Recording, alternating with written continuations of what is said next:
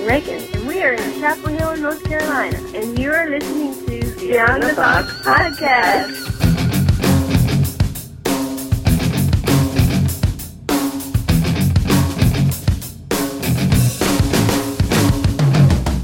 Hi, I'm Rayburn Johnson. And I'm Steve Sensenig. And this is Beyond the Box. Here's your invitation to explore life outside the box of institutional religion. This is a place where there are no walls to restrict our search for truth as we embrace the ambiguity of defining our life in Christ.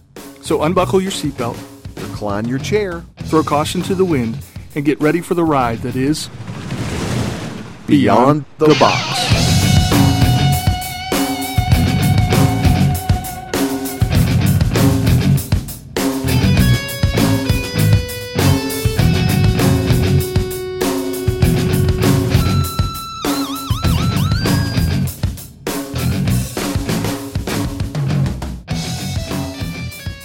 Well, welcome back to Beyond the Box, everyone. It is always great to be back with you.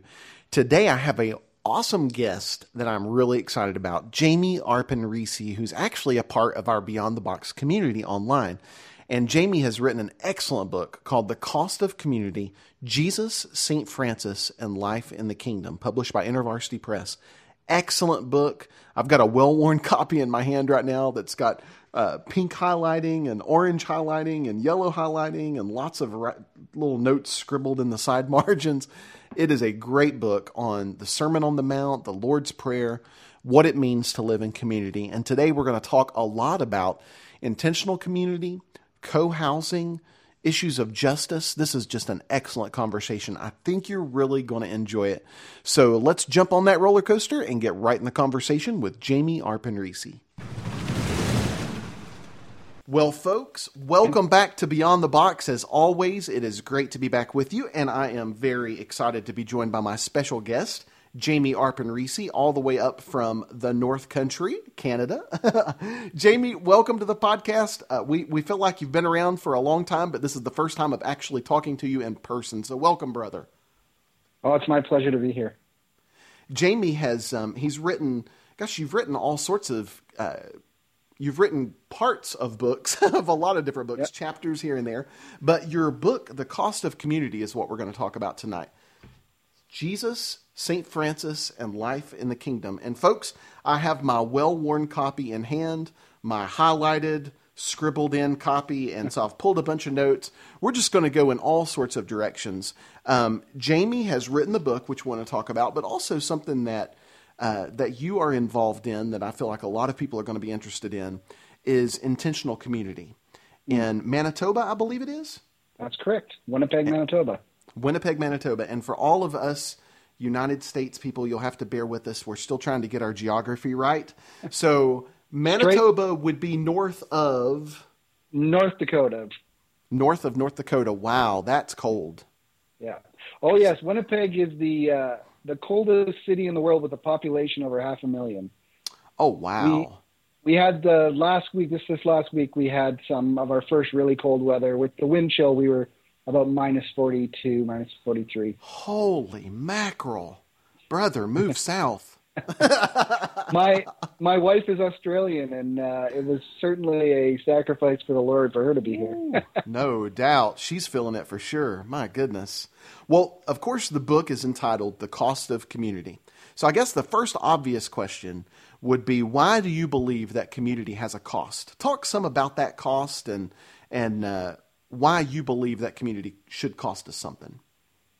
Well, mainly, I believe that community costs us something, not in the sense of like, I don't want it to be a punitive cost. It's not like, it's not the self-flagellation of some of the monastic movements where, if you just suffer enough, you can achieve something good. But rather, it's something that is worth pursuing. It's that pearl of great price.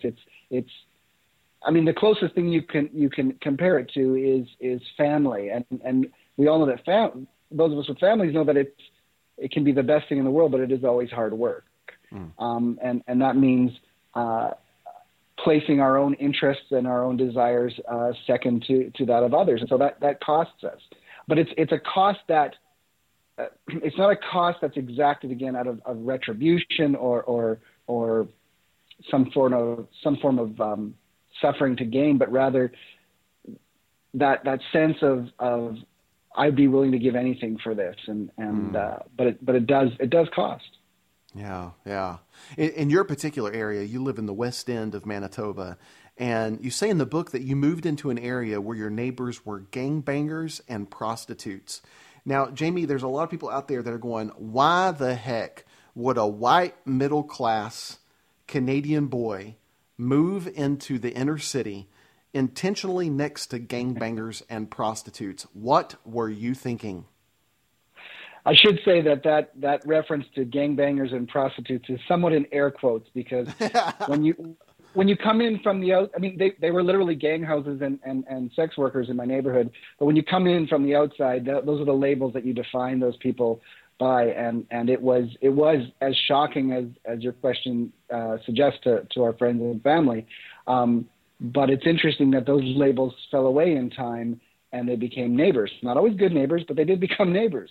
But the reason we went is there was a sense of, my wife and I both have this deep sense of calling, that if our faith was going to have meaning, it was going to have meaning among the kinds of people that Jesus spent time with.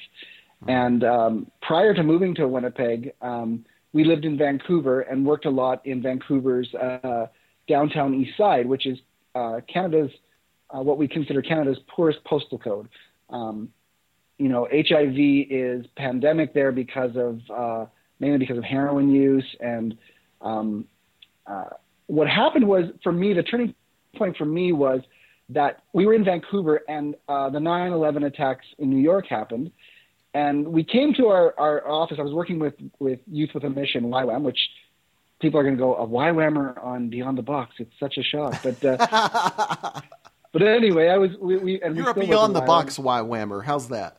Exactly. We're that cousin no one talks about.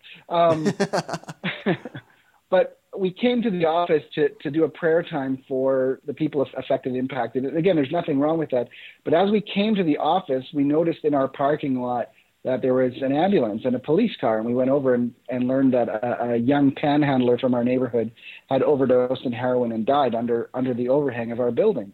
And we were a bit shocked and surprised, but then we went inside and prayed. And I realized that there was, for me, I'm not speaking about my colleagues, but for me, there was this disconnect between the suffering that happened out there and the suffering that happened at our door. And that was a turning point for me to say, okay, if my faith is going to have meaning, I need to put it to the test in a context where Jesus put it to the test. So it wasn't even out of some sense of altruistic service to others. I'm a thinker, and when I have an idea or belief, I have to test it or it has no value to me. And so we decided to move to Winnipeg. It's closer to where a lot of my family live, and we were invited to move into the West End neighborhood of Winnipeg by a Baptist minister named Harry Lahotsky. Harry Lahotsky was saved in Hell's Kitchen he was overdosed on drugs, and a Christian police officer saved his life, and he ended up becoming a pastor in our inner city neighborhood. And he died a few years ago from pancreatic cancer, but he was an ardent follower of Walter Rauschenbusch. I don't know if you're familiar with one of the fathers of the social justice. Yeah. And he was a pastor in our neighborhood, but he was a prophet as well. And he challenged the injustices systemic in the city and in the province. And he had invited us into his neighborhood. And he said, basically, if you want to minister to people in my neighborhood, good luck. If you want to become a neighbor and live among us, we will do everything in our power to make it happen. And he did. Let's clarify a little bit, because me being from, a Southern Baptist background, and then the charismatic move and the word of faith move and all these things, when you say the word prophet, you're saying something totally different than what a lot of our listeners are hearing. So yeah. I want to clarify that for them, that you're not talking about the charismatic version of a prophet. Tell them what you mean when you say prophet. Yeah, good point. When I speak of prophet, I speak of in the sense that is most commonly referenced in Scripture. And it's those people who spoke to the injustices, primarily to God's people first and foremost, but then also to those in power, positions of power. And they spoke about wherever shalom was not being lived into, where peace and justice were slipping. And you see strong emphasis on the poor, specifically widows and orphans. And so people who speak speak on behalf of God, and again, the charismatic language there, I grew up with some of that too, but more in the sense that they call back, and sometimes strongly, God's people to live into that shalom. That's what I mean by that. He saw the systems that contributed to poverty as affronts to God and God's mission. And so when I say prophet, that's what I mean. Yeah. You talk in the book, you say that proclaiming and living the gospel were tied intrinsically together. And it seems like that's kind of what I'm hearing you say, is that for you, you got to a place where you couldn't continue to proclaim the gospel without, you couldn't proclaim it with your mouth without somehow your life proclaiming it, without living in that. Talk about that, maybe that dichotomy that you found in your own life and trying to bridge that gap. Well, I'm, as I mentioned earlier, by nature, I'm something of a thinker, an intellectual. I mean, ideas mean so much to me. My wife has to constantly get me to thin out the books in my study because I'm losing space, because I love to learn. And it could be anything from, quantum physics to theology. I have a broad interest. But I also recognize that all too often I would see people who would exemplify, or who would be placed on a pedestal as exemplifying those people who were most Christian, who were Christians to be admired. And they were good people, but they were often admired because they were really good teachers of really good theology. Yeah. But there was nothing necessarily distinctly Christian about their life. Well, I shouldn't say Christian. Christian. They were very moral, but they weren't necessarily very, again, this is going to sound harsh, but Christ-like. And I thought, well, why is there a disconnect? I know a lot of people who aren't Christians who are very moral. Right. And so where that difference is. And so I began to explore, and I had wonderful parents. This is even at a very young age. My parents would allow me to explore different things and put them to the test. And that really is what led me to St. Francis, because St. Francis is someone who really, to me, exemplifies bringing that dichotomy together and reintegrating it. You often hear the quote, preach the gospel at all times, when necessary, use words. You familiar with that quote? Oh yeah, definitely. Yeah, they attribute that, people attribute that to St. Francis all the time. He didn't, in fact, say that. I want to quickly pull up the actual quote that he said, because it's very Franciscan in nature, but it doesn't quite capture what he actually said. He actually said a couple of other things, and one of them was, it's no use walking anywhere to preach unless our walking is our preaching. Wow, that's good. And the other one is, he said, as for me, I desire this privilege from the Lord, that never may I have any privilege from man except to do reverence to all and to convert the world by obedience to the holy rule, rather by example than by word. And the holy rule being love your neighbor as yourself, I'm assuming. Absolutely. The Sermon on the Mount and the teachings of Jesus were the central, they were the defining texts for Francis's whole faith. Now, Francis was a preacher. In fact, he was a bit of an anomaly in that era for the church, because he wasn't a priest. He never became a priest, but he was given a dispensation to preach. And so he was known for his preaching, and he would preach in open air. He created the first nativity. But at the same time, his preaching had authority because the people saw that he lived what he taught. And this was especially poignant in a time where the church, the Roman Catholic Church that he was a part of, was quite corrupt. And so it was a contrast. So that's what drew me to St. Francis, is that he seemed to be able to bring those two together. Yeah. And a lot of our listeners might not be familiar with the life of St. Francis, as far as really, I mean, other than the garden statues. I think everybody knows the garden statues, but Francis being known for simplicity and for poverty, and some of those kinds of things, are really a simplistic faith, but also a simplistic life, where he turned from his father's wealth, stripped himself naked in court, basically said, I don't want your riches. I just want to love people. So with that in mind, and Francis being an example of simplicity, What do you think that means for a 21st century believer in Jesus, someone that's trying to follow Jesus? I mean, we look at Francis, and Francis seems to be, wow, almost, I think for many of us, especially that live in the first world of affluence and, all the technological advances that we have and all of the comforts that we have, how do we follow that example that Francis set, that he set of simple living without, like you said, descending into a self-flagellating morality, I guess? No, that's really important to learn about St. Francis. And there's kind of three dynamics that we need to understand if we're going to answer that question. The first is that, and thankfully this is changing with new scholarship and such, but after St. Francis died, and it didn't take long for him, I mean, his order grew huge before he had died, and he was almost put aside before he even died, like as almost an embarrassment to the order by some.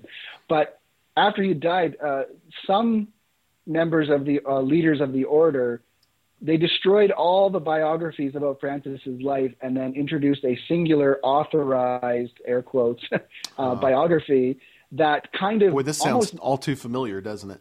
Yeah, and it made him a bit more superhuman and a bit less edgy, and again, according to our previous definition, a little less prophetic. Now, thankfully, those older biographies weren't completely eradicated, and they eventually emerged, and we have actually a good picture of Francis. So that's the first thing to keep in mind. A lot of people will read different versions of the story of St. Francis, and they'll be like, this guy is, far beyond anything I could ever emulate. The second thing to remember is that Francis himself acknowledged he went too far. He didn't believe that suffering for the sake of suffering would make him holy. He was very distinct in that sense. Like he embraced simplicity and poverty because he saw Christ in the poor and he wanted to be with Christ. But he did, for example, he'd be walking along the road and say it's like winter in Italy. Well, it wasn't Italy yet, but in Italy, and he would think of a woman, and he would throw himself into an icy ditch full of water to cool his jets down. And or throw himself into a bush full of thorns, or he didn't want to enjoy rich food too much, so he'd sprinkle ashes on his food, and in that era that wasn't unusual. I mean, for someone who followed his calling, it sounds strange for us, but he died very young, and on his deathbed he repented to his body for treating it that way. He referred to his body as brother ass, which I thought is really very fitting because it was so stubborn. And but as I like to say, Francis repented for kicking his own ass for far too long. And so he even himself would say, his choices weren't the best example. But the third thing to remember is that what makes Francis' example so important to follow and to emulate is exactly those things, his imperfections. The fact that he went too far sometimes, the fact that he made mistakes, the fact that, he was extreme and regretted it later, because it makes him human. We realize that the only thing that really separates us from Francis in those choices is the willingness to make mistakes and to embrace our beliefs in action.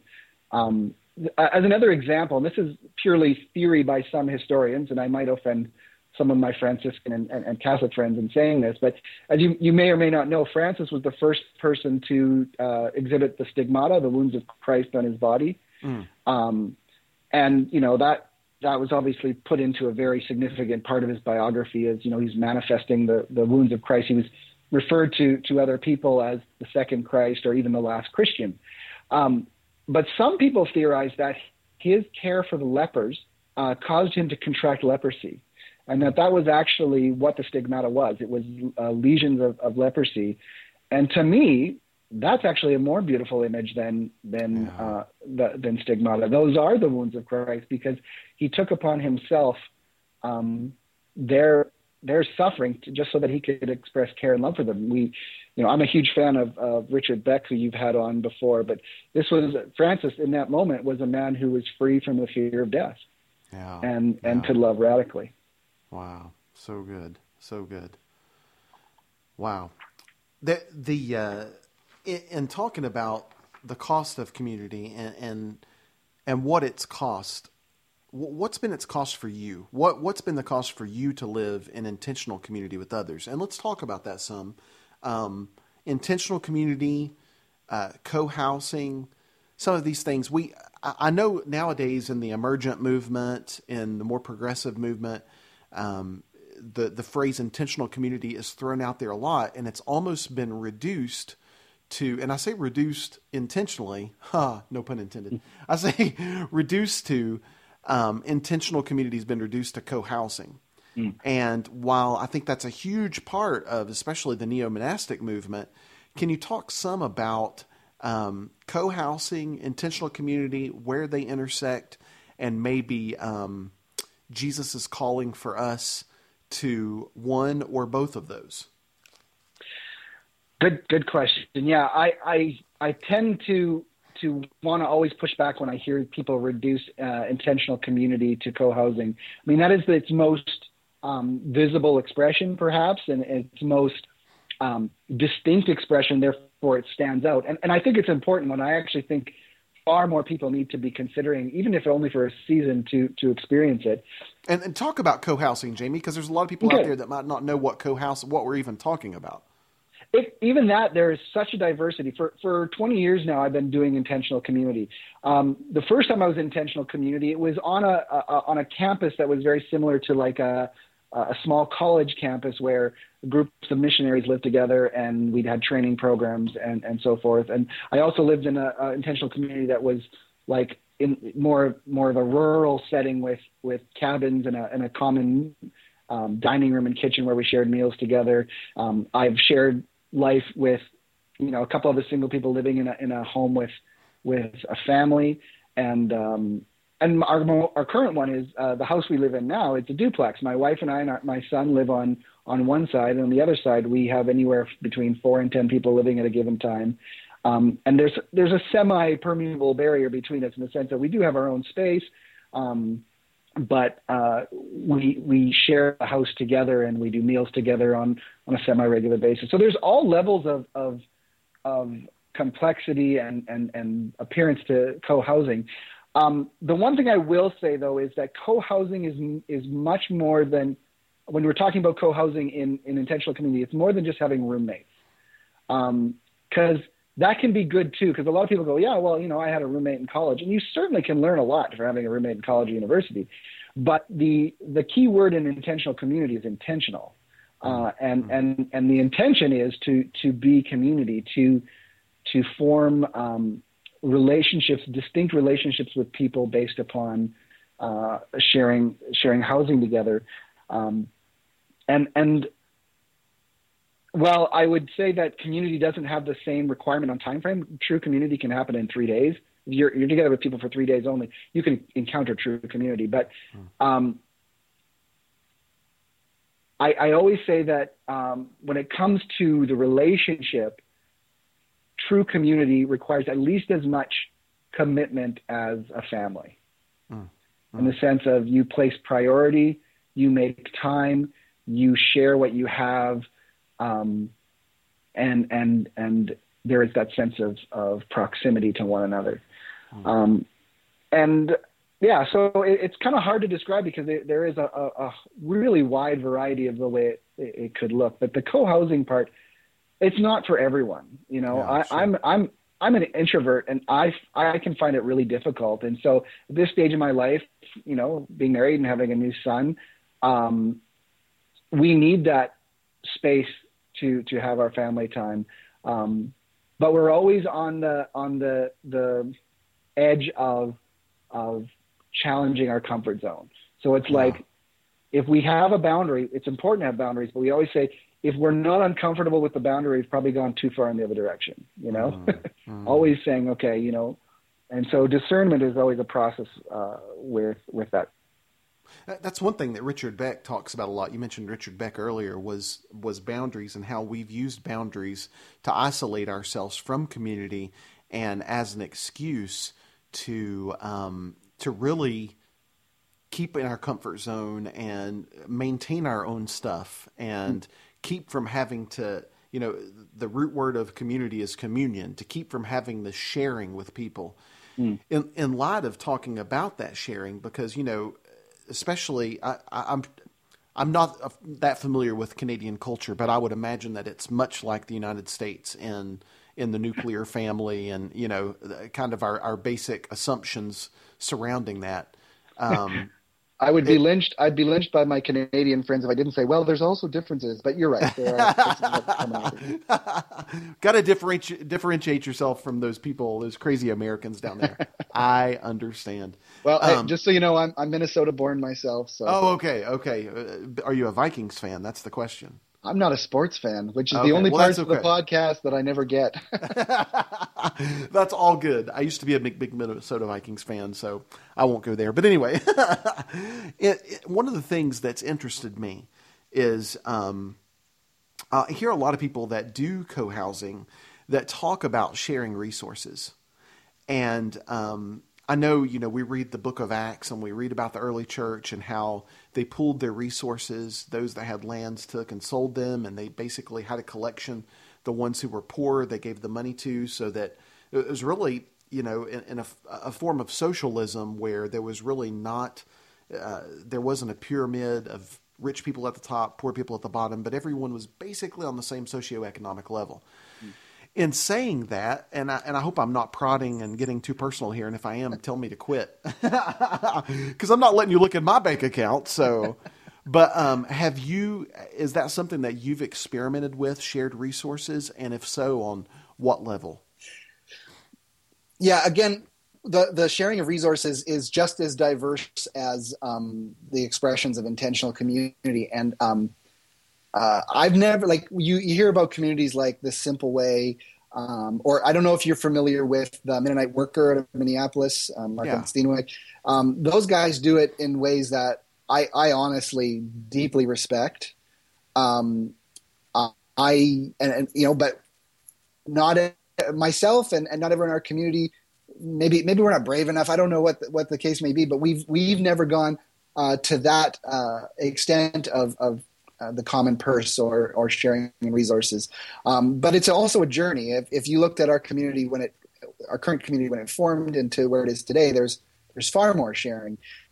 There is a sense that in our community that we,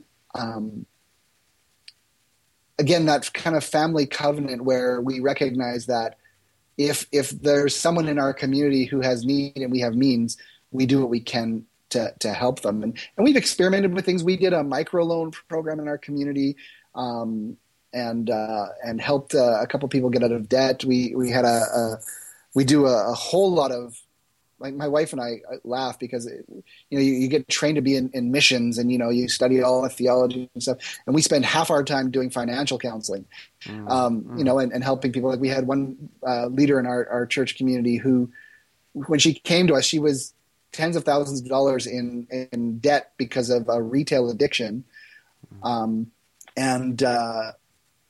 now is not only a homeowner, but she's formed a community in her current home, got married, and needs some time apart with her spouse, and so is buying a second home. And this is a matter of 3 or 4 years, and so it's really exciting because we basically say, if a person individually has to cope with all this, they don't have the means. But if we can all share our means together, we can make it happen. And it's happening in other creative ways. Like, we have a project called Chiara House.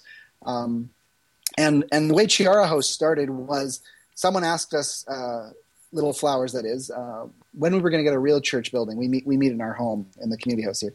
And I have nothing against the quote unquote real church building, but I kind of went on a rant on my blog in response to that question. I basically said, if we had the means to have a real church, quote unquote, I'd rather us buy an apartment building and create community and affordable housing, and that was an easy dream for me to put out there because we didn't even have a bank account for the first 4 years of being a church. We didn't need one, well, after that, a couple of people, a person in the denomination we partner with and some Christian business people approached us, and they said, we'd like to make this a reality. And so now they've purchased an apartment building, and they're renovating it for us. They're going to own it and manage it on our behalf, and yet we're going to be the pastoral presence there. And we're going to be able to extend 10 suites of affordable housing and intentional community of various levels to people in our neighborhood. And again, that's when people recognize that their resources are not just their own. Yeah. Awesome. Wow. That's really awesome. One of the things that I know that a lot of people that do co-housing and talk about intentional community talk about a lot is the idea of radical hospitality. And of course, in the American South, the idea of hospitality is a covered dish supper at someone's house. That's about as far as it goes. And just to give you an idea, I'm going totally on a rabbit trail here, but what's new? I have this funny story in talking about Southernisms. In the South, we have this thing where we'll always say, when someone's getting ready to leave, like maybe you were at church together growing up and someone was getting ready to leave, you'd say, well, just come on home with us, or come on and eat with us. And, people always knew that what that really meant was, it's time for me to get in my car and go home. So I'll see you later. And, my wife's dad, he was at church one day at his little country church, which is about a mile from his house. And he had driven home from church and he was getting ready to go inside his house. And some people were walking down the road on their way back to their house, and they passed by his house. And so he stopped and talked to him for a moment. And he said, well, come on in and eat with us. And what he was really saying was, I'm done talking. I want to go eat my lunch now. And those people weren't from the South. And they said, well, that would be a great idea. And so he had about 4 house guests that night, that day for lunch, with a preparation for 2 people. So that's the kind of hospitality that we do in the South. It's called, we don't really want you here, but we'll act like we do.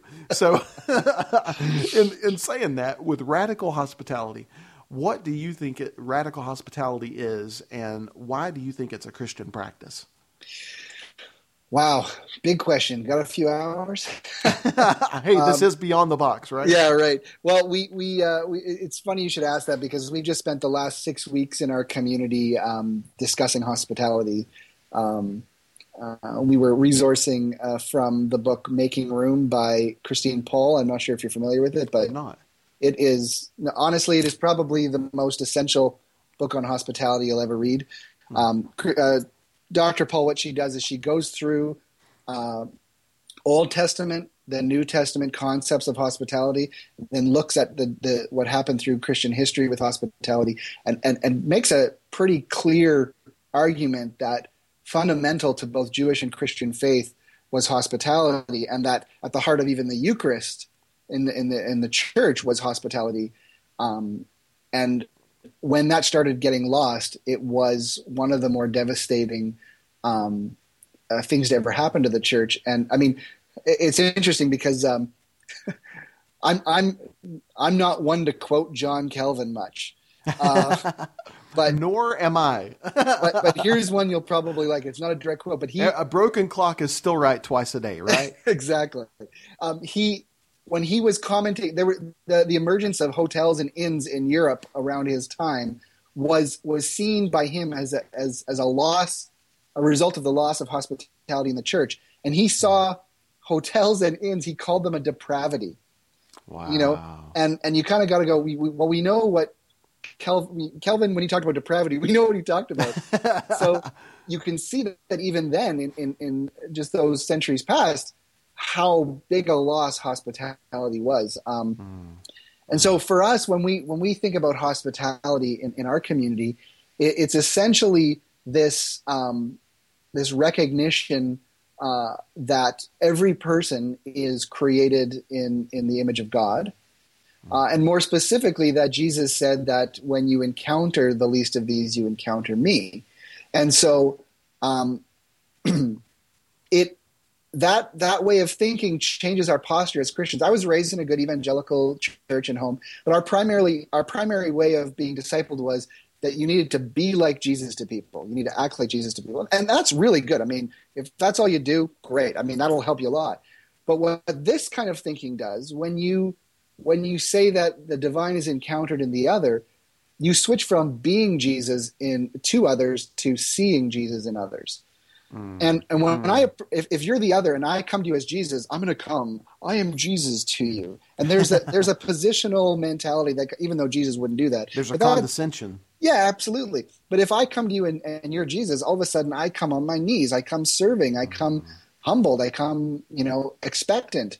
And there's more of a mutuality that goes on there. And so that is the kind of the fundamental way we approach hospitality, because it requires us to recognize the mutuality in all humanity. Now, I want to throw in really quickly here that concept of Jesus in the least of these is a really romantic notion.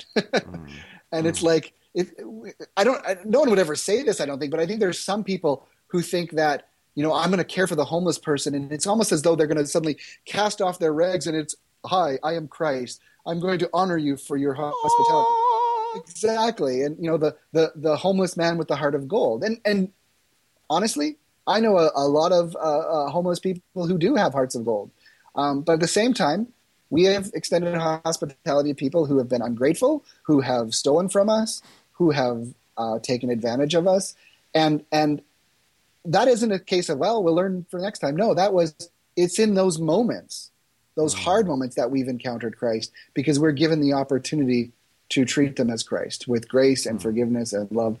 And that's what's so critical. Jean Vanier, who is an incredible man and writer, in his book, Community and Growth, at one point he says something of the nature is, we don't find ourselves in our strengths, but we find ourselves in our brokenness and our inadequacies, and it is there that community is formed, and it's really true. And that's why hospitality to people who are considered the least of these is so important. Now, the interesting thing is that Jesus subverts that whole condescending thing by saying, yes, they're the least of these, but he says, I am the least of these. So you don't treat them with condescension, you treat them with honor. But again, that romantic notion needs to be dismantled before we do that. I'm sure someone on the podcast has said this before, but the Benedictine monks often had the same sense of hospitality, that when a stranger came, it was Jesus. And, but every once in a while, someone would open the door, they would see the stranger and they'd say, oh, Christ, it's you, And they got it, they understood that, yes, it may be Jesus, but it doesn't mean it's going to be easy. And again, that's one of the costs of community. Well, I just have to throw in this little parenthetical statement. James Cross, that reference to John Vanier was for you. He was saying he wanted us to talk about Jean Vanier, so that was for him. That was for James Cross. Jean Vanier's book, Community and Growth, I picked up.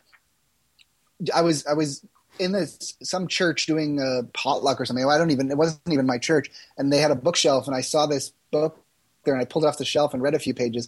And it honestly, you ask people who know me, what am I passionate about? Community, and I credit that book for being the turning point. Wow, awesome. You said something there, Jamie, in talking about kind of the condescension that we come to so many times, and I think maybe it's a necessary thing that we start there. It's like you talk about in the book that so many times we're so concerned to do things out of a pure motive that we do nothing at all, and how important it is that we actually, even if we have an impure motive, that's okay, because God's going to purify that in the process, but he can't begin to purify something if there's nothing there to purify. So in saying that, you have a quote from Lilla Watson, which I just thought was fantastic, in talking about how sometimes we can come off as condescending to homeless people, or, for instance, white Americans in the South can feel like we want to bridge the racial divide, and so sometimes we can feel like I'm going to be this great person who befriends a person of color and builds this bridge to them as if we're the white savior coming to elevate them to our level. And Lilla Watson, you quote her in the book, as saying, if you have come here to help me, you are wasting your time. But if you have come because your liberation is bound up with mine, then let us work together. I just thought, whoa, that is so powerful. Because like you say, so many times we, especially as believers in Jesus, we come from such a place of privilege. We go on a mission trip that's maybe a week or 2 weeks long to somewhere in the third world, to Haiti or to Nigeria or somewhere in Africa. And we feel like we're going in there to make a difference, to bring Jesus to these people as if Jesus wasn't already there amongst them. And I just thought, wow, it's such a powerful statement. Why do you believe that the liberation of the rich or the middle class, let's say, and especially in the first world, in Canada, in the United States, why is the liberation of the rich or middle class tied specifically to the poor?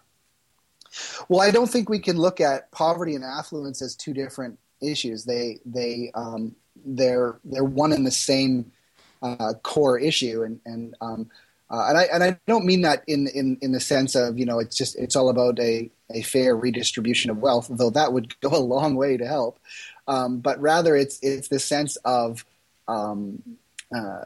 the dynamics that so often perpetuate poverty, especially extreme poverty.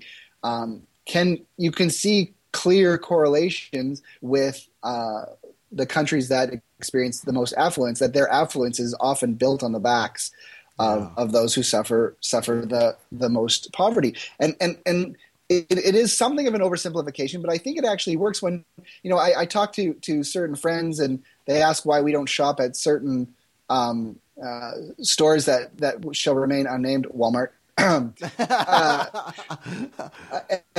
they say, well,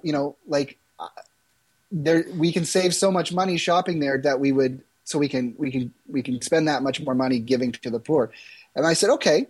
I said, let me ask you, if you stole all the goods from a store, you would save even more money.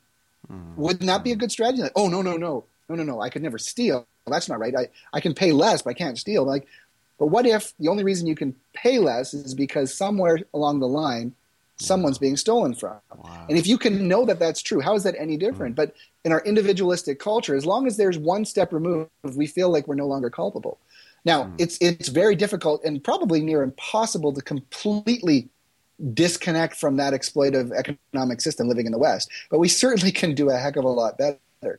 And people say, well, I can't afford to not shop at places like Walmart. And I say, well, for a lot of my, middle-class friends, I think, well, you could if you lived more simply. You can't afford it at your current standard of living, but have you asked yourself whether your current standard of living is right?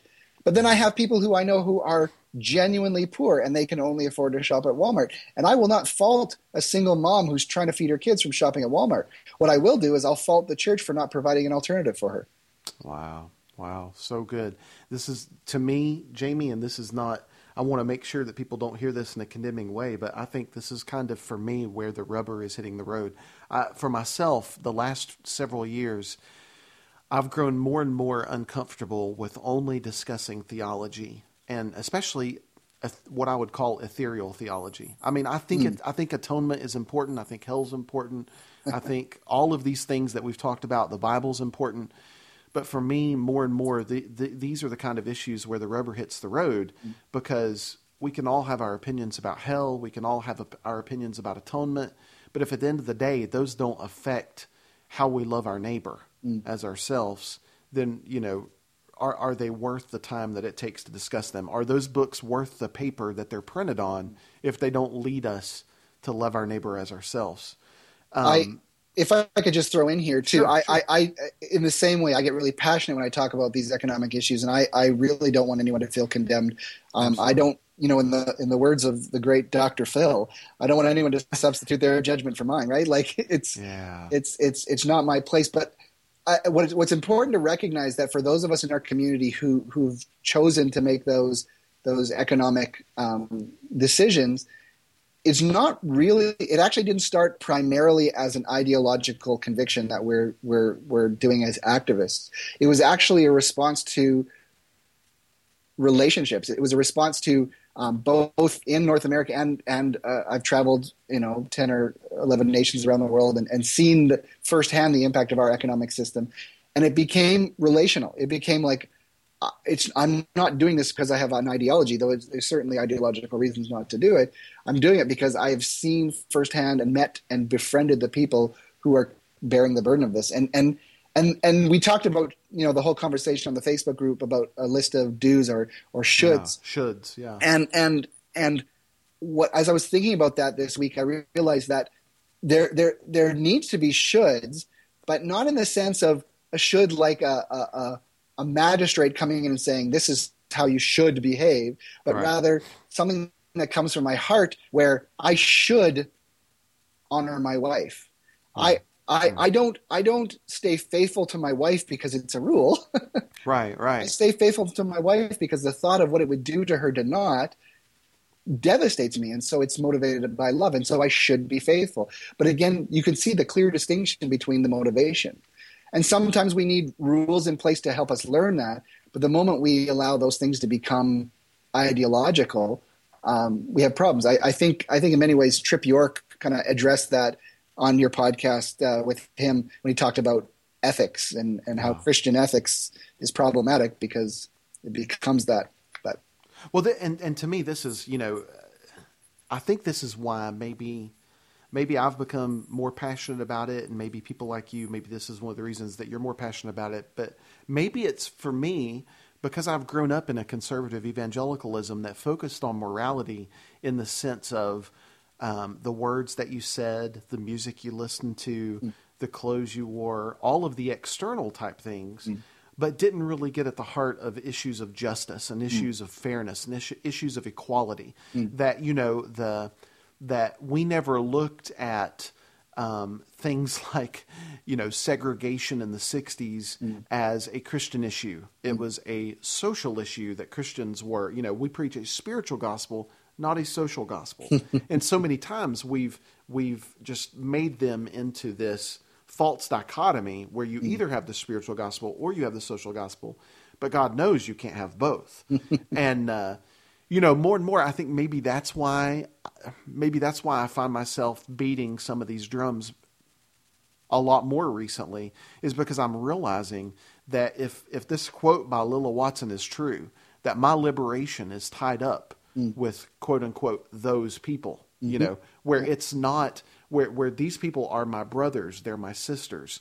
And, getting back to what you were talking about earlier with the nuclear family, I think that when we talk about intentional community, and this really gets to the heart of what Steve and I have talked about a lot when it comes to enemy love, to turning the other cheek, is that we have so elevated the nuclear family to a place where we can't see, we can no longer see our relation to people outside of our nuclear family.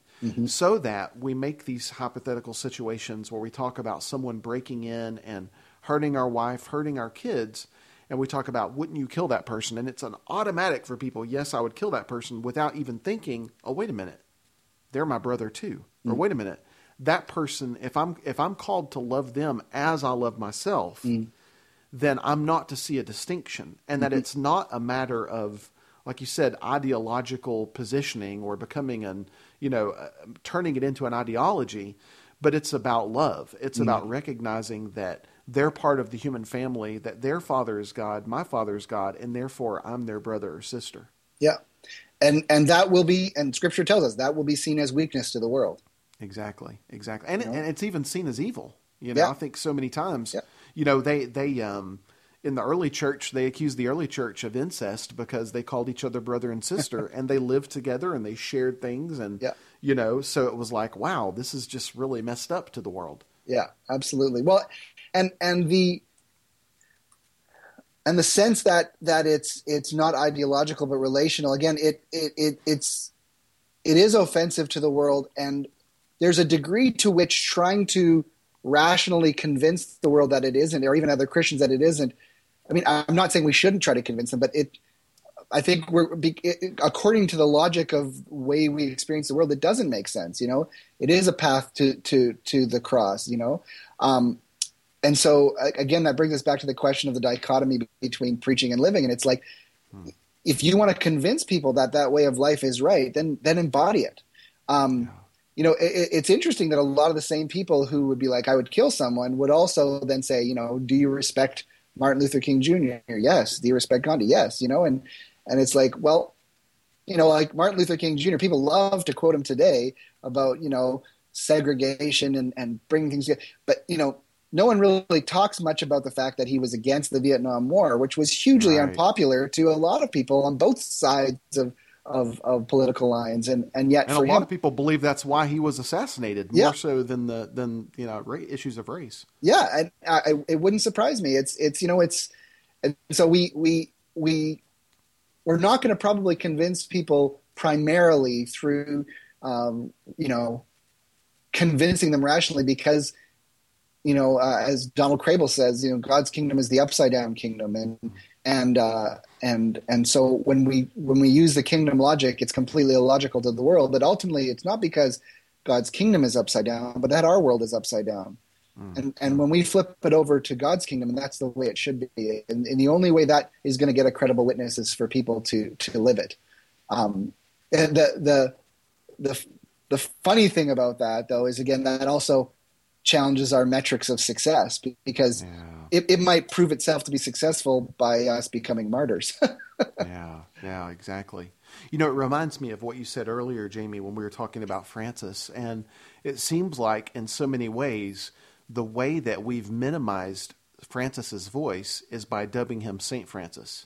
Because the moment we've done that, we've put him on a level that is unattainable by us, and therefore not something we can follow. And you talk about in the book how we've really done the same thing with Jesus. How not, and this is not to say that we don't worship Jesus, but we've gotten to the point where we worship Jesus to the exclusion of following him, or as a substitute for following him. And in doing that, by putting him on this pedestal, he becomes not a model to emulate, but this something that's other than us, that we can never attain to. And therefore, if we put him on this pedestal, we don't have to actually listen to what he says. Yeah, absolutely. And that reality is what really drew me to Anabaptism. It's what, led me to become Mennonite. Because there is at least historically a strong sense within Anabaptism that Jesus is not only the Savior who we adore, but he is the Lord who we obey. And I mean, my book goes verse by verse through the entire Sermon on the Mount. And I was raised with some people in my life telling me that the Sermon on the Mount was never meant to be obeyed, that it was the whole point of the Sermon on the Mount was to demonstrate how impossible it is. And then I go, but yet you just preach from the Golden Rule, and you just use the Lord's Prayer, and then we sing about the wise and foolish builder. It's like you can't have it both ways. But when you read the Sermon on the Mount, it seems pretty clear to me that Jesus was saying, the wise person is not the person who believed what he said. The wise person is the person who heard what he said and did it. It starts in the heart, but it bears fruit in our lives. There's no dichotomy between the heart and our hands. We have a thing in our community called the 3 H's, and it's head, heart, and hands. And whenever we come across an idea or a conviction or an opportunity, we kind of informally run it through that grid. Head, like, what's our understanding? What does Scripture say about it? What does our reason say about it? Like, we don't abandon reason as Christians. Our heart, where's the relational impulse here? There's some things that may not make sense logically, but in the light of relationship, we would most certainly do. And then finally, hands, how do we then embody this? How do we bring this into the incarnation? Because we genuinely believe that the church is Jesus' physical presence in the world. And that, again, the fact that we believe that the church is God's physical presence in the world, is the body of Christ in the world, that all the more reason that we need to emulate him, because it's his body. It should be doing what he's up to.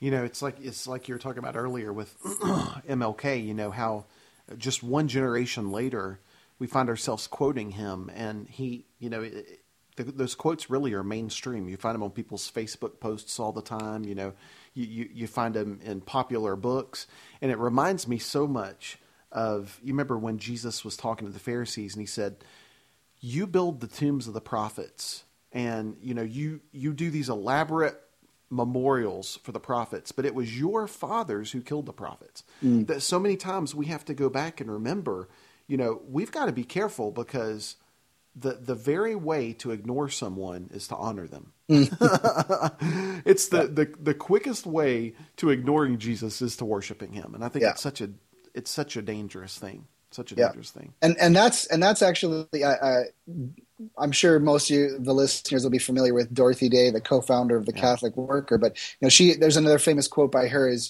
she goes, "Don't call me a saint. I don't want to be dismissed that easily." Yeah. And that's really critical. But at the same time, if anyone who's read Dorothy Day's life, she loved the saints, and she spent time with the saints, because she understood the tension there, that on one side, you don't want to emulate the saints to the point where you put them above yourself and therefore don't have any reason or motivation to emulate them. But neither do you want to ignore the fact that they stand out for a reason. And that reason is their faithfulness to do what they heard Jesus saying. And so you've got to live in that tension. And I think we see that tension in Scripture as well. And I think that's kind of the history of humanity struggling between these kind of extremes. Going to some of those Facebook conversations we've been having lately, and there's been all sorts of really good conversations going on the Beyond the Box page. We were talking on Facebook, and this is one of the first times that this came out that I thought this was an interesting and well-placed pushback by you. We were talking on Facebook about being content in the love of God and not feeling like we had to hunger more or thirst more, because so many of us that have grown up in the charismatic movement or have cut our teeth in the charismatic movement, we've sang all of those songs like more love, more power, rain down Holy Spirit, all of these things about needing more from God. And so many of us have come to a place where we're going, enough already. I'm complete in him. God's not holding out on me. He's filled me with his presence. I can rest in that love. And so many of us are pushing back against something that we've come out of and saw as an abuse within the charismatic world. And so someone had posted, I think Steve had actually posted, had shared a post from someone else on the Facebook page that was basically making this sentiment. And in that context, you kind of pushed back against that slightly and said, we've got to find a way to be content in God's love, but also to find a way not to really be complacent in sharing that love with others. And I thought that was a really good, I think some people were probably taken aback by that, because they're going, I'm just not there right now. And I think there's a lot of people in our community that are going, I'm not there right now. We have so many people in our community that have been burnt on religion. They've been burnt on shoulds, like Judy talked about on Facebook. They've been burnt on rules. They've worked their finger to the bone, quote unquote, for Jesus. And they're just tired of feeling like they never measure up, like they always have to do more. And then someone like Jamie Arpin-Ricci comes in the conversation and just has to shake it up. But I think you're absolutely right. I think there's this pendulum, and we tend to either swing it one way or another.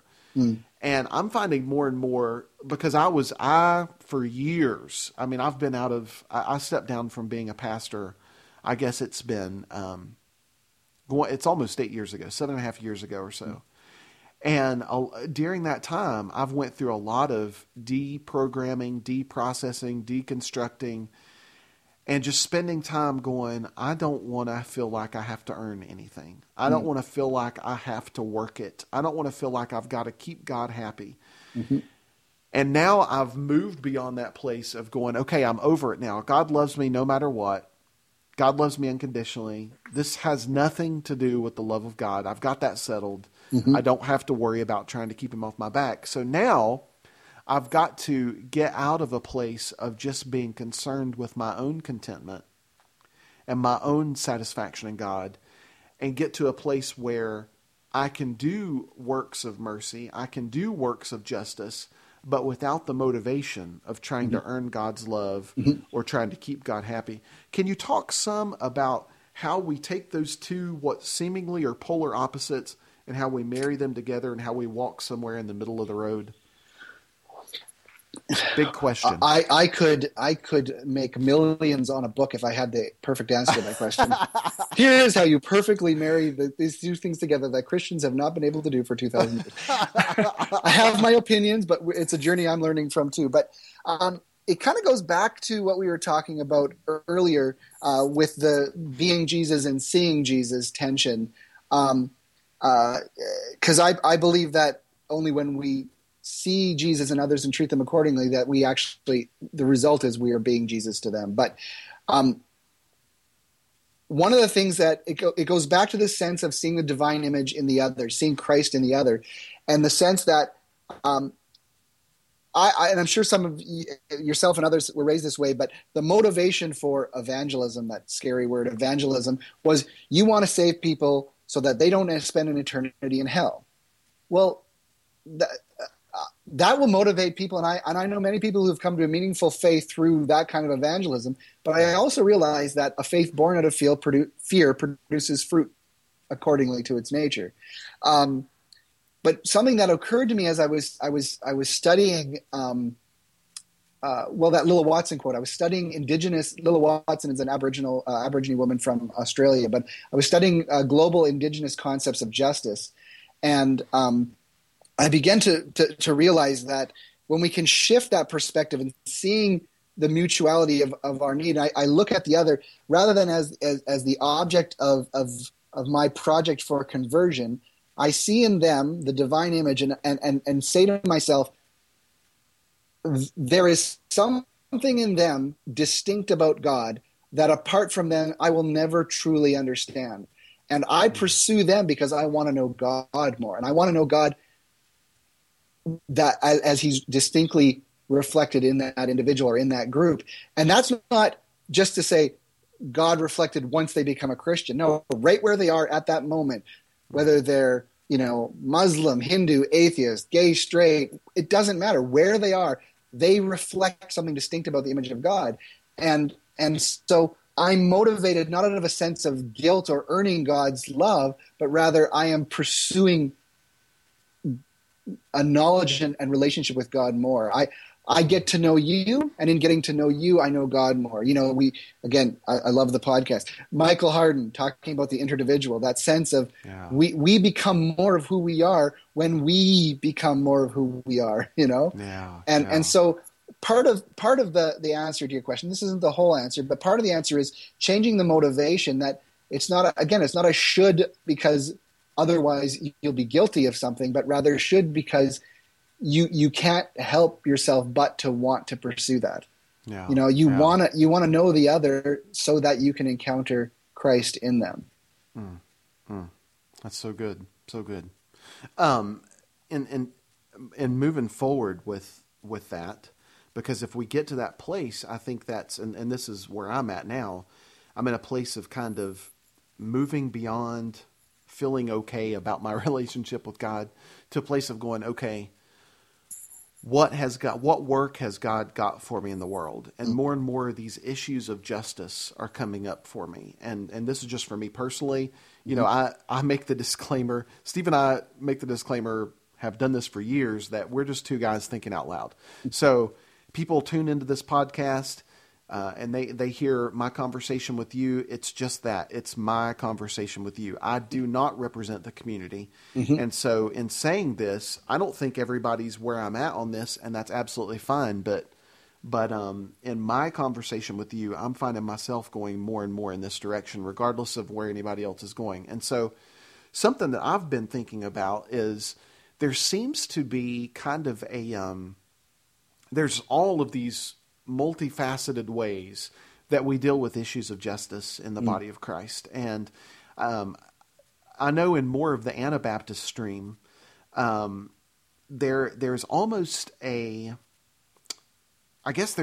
view of the kingdom of God as being something that we kind of withdraw into a separate society. So that, for instance, intentional community, we get together and people that co-house, we house together, we share our resources, we do all this as a demonstration of the kingdom of God in the midst of empire, so that we can demonstrate to the empire what it looks like to be the kingdom of God. but we stay removed from the empire's politics. We stay removed from the empire's issues, and we live out the alternative. We don't call the empire to the alternative, but we live out the alternative in front of them. So that seems to be one model of how Christians do justice. Then I look at something like the Catholic worker, and the Catholic worker does some of that as well. But they are also very much into a lot of the protesting issues of injustice. They demonstrate an alternative in their lifestyle, but they also... So I guess what I'm trying to say, they live an alternative, but they call out prophetically, as we were talking earlier, they call out what's wrong in society. And I'm finding myself more and more over the last few years influenced a lot by people like Jim and Shelley Douglas, by the Plowshares movement, by John Deere. A lot of these people that are protesting nuclear weapons, that are going to prison for sometimes years because they've crossed onto a military base and took a hammer to, a tank or something like that. So in saying that, where are you at in these issues of justice? Do you think that it's a combination of living the alternative and in protesting the empire, or do you think that it's simply living the alternative in the midst of empire? I think it has to be both. A couple of things come to mind. One of the things that comes to mind is Gandhi and the famous Salt March. When he marched across to the sea to make salt, and crowds joined him, and it was this huge. I mean, it turned a literal empire, self-identified empire, on its ear by doing that. And people look at that kind of protest and they go, protest works, and they try to do protest. And I've heard a lot of disillusioned young people today who say, we went to a protest and nothing ever changes. And I think there are some changing dynamics in the world we live in. But here's something that people often miss, is that for Gandhi's protest to be effective, for it to actually cause the change, it had to come out of a community, a wider community that was living this alternative together for almost a decade before this happened. And it's kind of like an egg. It's like, you're waiting for this egg to hatch, and it's just sitting there. It's just this egg, and all of a sudden, boom, there's a chick. But we all know that what we don't see going on the inside is this process of gestation and formation. And that's why I think it has to be both. I think if people who jump to protest too quickly, it's very gratifying. It's very, cathartic. Cathartic's a good word. Yeah, but if it doesn't come out of that rootedness and being inner transformation, again, we're talking about the heart produces fruit, then it can often just be that. It can just be a burning bright but shortly kind of event. But at the same time, there is the risk, and the Mennonite tradition, I think, has had this problem historically, is that if you don't engage the world, you can easily become isolationist. The practice of hospitality in kind of Anabaptist history, it was very present, but it took on the name mutual aid. And mainly, I believe, and mutual aid is a beautiful thing, but I believe it took on that language because it was almost exclusively directed inward. And they were in survival mode. They were being killed by Catholics and Protestants alike. So, and a good example of that, Jamie, just for our listeners, is I think of in the United States we have the Amish, right? And this is not calling them out in any way. I'm just saying that's an example of someone that would come to our mind that we say they're isolationists. They live in community, an intentional community, but they do it apart from the world. Yeah, and I have a great deal of respect for many Amish communities. There's not a monolithic Amish identity, but I actually have no problem on some levels, calling out the Amish, because their isolationism has produced within some of their communities some devastating injustice. Like hearing stories about splits in entire communities because some men said you should only wear one suspender because that's all it takes to hold up your pants, and everything else is vanity. I mean, when you're splitting over whether to wear one or two suspenders, you've got a problem. But at the same time, they have held on to something that people on the other extreme have lost, and that sense of radical alternative living. So I think that is, I definitely would say that it has to be a both and kind of situation. Yeah. It's a tough thing. especially when, for someone like me, we you saw a Facebook post that I did earlier today, and I grew up in the country, grew up in the rural South, and so your neighbors were 2 miles down the road, and so you'd go to somewhere like Washington D.C. and see a bunch of people protesting nuclear weapons, and just assume that these people are. They're probably mentally unstable. They're obviously homeless. And then it's like more and more I'm as I said in that post, more and more I'm thinking these might be the only sane people in the United States right now, in a nation that has enough nuclear weapons to blow up about 30 Earths. These might be the only sane people walking the planet right now. In talking about money, because so much of what we're talking about when we talk about communion, we talk about sharing, and we've talked about whether that's a common purse or whether it's not. You got an interesting quote by Stanley Hauerwas in the book that I'd like to share with our listeners. It says, "To be rich and a disciple of Jesus is to have a problem. That capitalism is an economic system justified by the production of wealth is therefore not necessarily good news for the Christian." Now, so many of us have grown up with, and Steve and I have deconstructed this for a number of years, this idea of American Christian, or this idea of Canadian Christian, and how intrinsically we've looked at those as being tied together. What do I guess? In my question would be, there's so many of us that are privileged. I'm a white middle class male. I'm about as privileged as you can get in the United States, right? So for those of us who are privileged, you talk about in the book that Jesus' kingdom is for the downwardly mobile. What kind of steps do you think are practical steps? And of course, this is going to differ for everyone, and we're not asking for shoulds here. We're not asking for lists of do's and don'ts, but what are some practical steps that privileged people such as myself can take to intentionally engage with those less fortunate without the condescension that so many times comes with that? Well, this is something I'm still learning myself, but because I share that same white male middle class privilege. I think one of the things for me that has been really important is to, and I don't mean just intellectually understand this, but genuinely embrace this and let the implications of this shape my life, is the recognition that my position of privilege is built out of oppression a lot of times. And even if I'm not personally responsible for that oppression in many cases, I'm still benefiting from it. But in saying that, recognizing that, how do I put this? That as someone who is part of, I know this language sounds so condemning, but as part of the oppressor or privileged oppressor group, that I cannot be the solution to their injustice, because that becomes another form of oppression. It's like I may be the source of the injustice, but I can participate in it. I have to participate in it, but I can't dictate the terms of your salvation. I need to come alongside you and allow you, as the other, as the oppressed, to tell me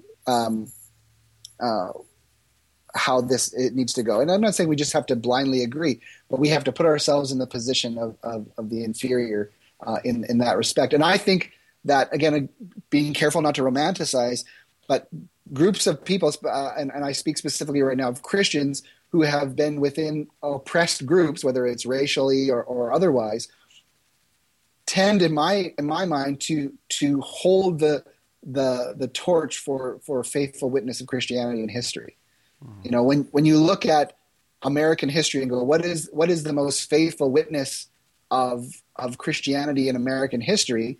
In many ways, I look often to the African American church, even as far back as when slavery still existed. And and of course, our concept of history, we always look for those people with the power, but the most faithful witness often came from those who were the least. And so it's not only about reconciliation, but again, it's about saying, you actually have more to teach me about what it means to be a Christian than I do. Wow. And so it's giving up this place of saying, okay, I acknowledge that I was part of the oppressive regime. This is what I'm going to do to fix you. No, like think about theology. I mean, it's like there's African American or Black liberation theology, and that's a subset of theology. Well, what's theology? Well, it's white European theology. Exactly. Why does our theology get to take the broad term? And so for me, one of the things I've done in that is I have disciplined myself that I have to read. Like if I'm going to read books, I read a lot. I will read books by people who are from those groups at a higher ratio than I will, say, white males. I don't totally exclude white male writers, and I hope people read my book, and I'm a white male writer. But you got to be careful there, Jamie. Yeah, but I would gladly lose a dozen, 100, 1,000 book sales if more Christians would read James Cone or Randy Woodley or any number of these men and women who I think carry the torch of some of the more beautiful and faithful theology and practice that we need. So that's the big thing for me is taking the position of the disciple under the people who we've often viewed as being inferior. Wow. Selah. That's really, really good, brother. Paul Walker on our Facebook page, when I put on a post saying that I was going to be talking to you about community and intentional community and some of these different things, one of the things that he asked us to talk about was the idea of community discipline. And I think this really ties in well with what you talk about in the book. And of course, this is straight from Bonhoeffer talking about cheap grace versus real grace. But you talk about in the book how cheap grace is unwilling to confront, but that real grace confronts in love, but without judgment. That God accepts us as we are, but continues to mold us into the community, or like you said, René Girard talks about, individuals that He's created us to be. So with this idea of community discipline and how we walk this out, the idea that the things that Jesus talked about, the things that Paul talked about in the idea of community discipline, how that ties in with the idea of cheap grace versus real grace, and why I know for so many of us, like I say, that have been burned by religion, that have just completely unplugged ourselves from institutional structures, there's a real fear when we hear the word discipline. Yeah. Because we automatically substitute the word control for the word discipline. So can you talk some about that and maybe a healthy community discipline and how real grace is better than cheap grace, although it might be more costly? Yeah, wow. Another book that I would make millions on if I had a good answer. Something that we haven't really mentioned here, but I think is important to mention is that our community, intentional community is a big part of what we do. We are like the community. When I say our community, I'm talking about Little Flowers community, and that's actually it's a church. It's a congregation. I'm somewhat air quoting because we're kind of unique, and intentional community is just a value that many of our members voluntarily choose to participate in, and it's a central aspect of who we are. But we are just a church, and I function as the pastor, but we are quite different. Like, quick examples. I'm not paid as pastor. I'm not 100% against paid pastors, but in my context, I feel like my role as a pastor is just my gifting equal to all the other giftings, and I have no more authority in my community than anyone else that isn't given to me by the community. But being a church, then the issues of dealing with church discipline come up, and I would say we're still learning. And if anything, we intentionally err on the side of liberty over discipline. But at the same time, we've recognized we do need some sort of structure. We do need some sort of mechanism, even to protect people, because people can be easily hurt. Again, a family isn't a mechanistic institution, but it is an institution, right? It's an organic one. Right. And for a family to be healthy, there are structures to that. And so we've really wrestled with that. And in our community, where we have found thus far the greatest contemporary example of what that looks like has been Alcoholics Anonymous. And the thing about Alcoholics Anonymous that is fascinating to us is that it is absolutely voluntary on every level. Like no one is forced to do anything, and it's almost impossible to get kicked out of an AA group because their way of thinking is, if you're willing to come, that's one step in the right direction, and B, you're only going to get out of it what you put into it. So why would we want to discourage? I mean, it might annoy us, but we can be annoyed. We were annoying ourselves. But when it comes to like the shoulds and should nots, there's a great quote by, I can't remember who it was, but it was one of the early founding members of AA. They said that everything in AA is voluntary in the same way as pulling the ripcord is with skydiving. It's absolutely voluntary. We're not going to kill you, but you might just end up killing yourself. And it's semi-humorous, and it's not said in a threatening way, but it's basically saying that what I love is it's saying, putting it in the Christian context, the church doesn't have to exact consequences on people. Yeah. We just have to tell people this way of life produces life. This way of life doesn't. As best we understand it, and we will share that life with you if you choose to. But so it's more for our community has more been people living with their consequences now. And I don't say we abandon their consequences, because our response tends to be to render them and help them. It's like we read. I'm terrible with references. I'm always impressed by you guys spouting off references. But when it talks about like if the person doesn't repent, then treat him as an outsider, like as a Gentile. I can't remember what the language is. A tax collector. Yeah. Yeah, exactly. Which is like, shunning. I'm like, well, wait a second. How did Jesus treat tax collectors? He loved on them. Crap.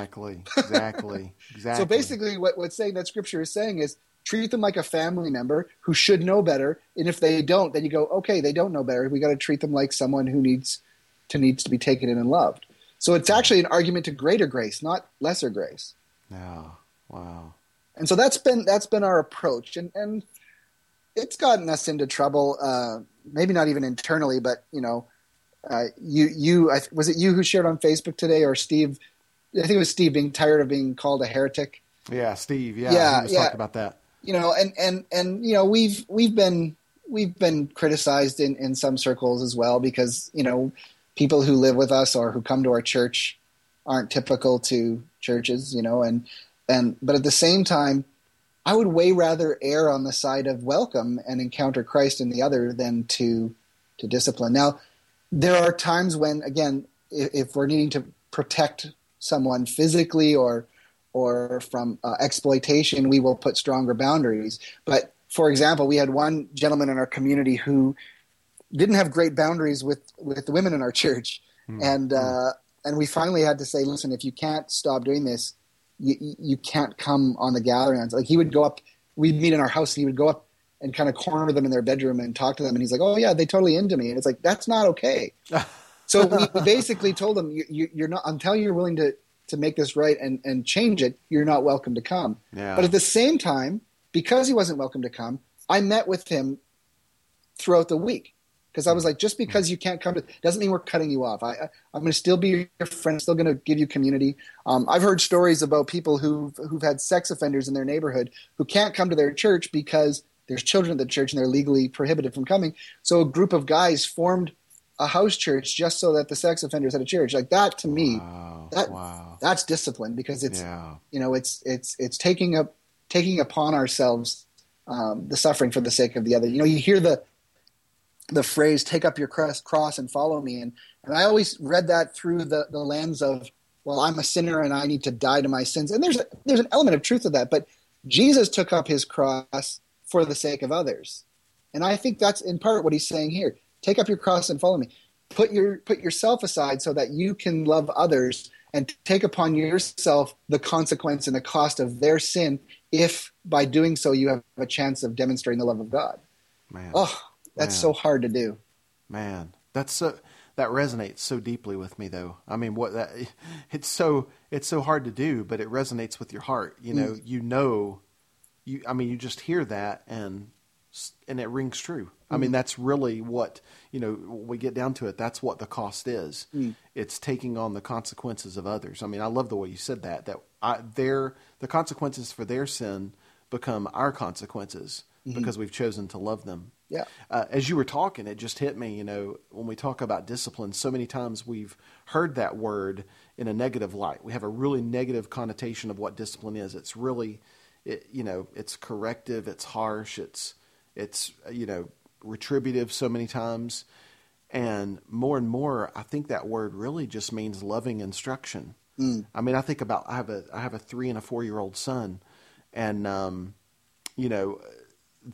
they're all the time transgressing boundaries, right? I mean, all the time on a daily, nightly, hourly, minutely basis. Yeah. And yet I don't find myself, very seldomly do I get angry with them.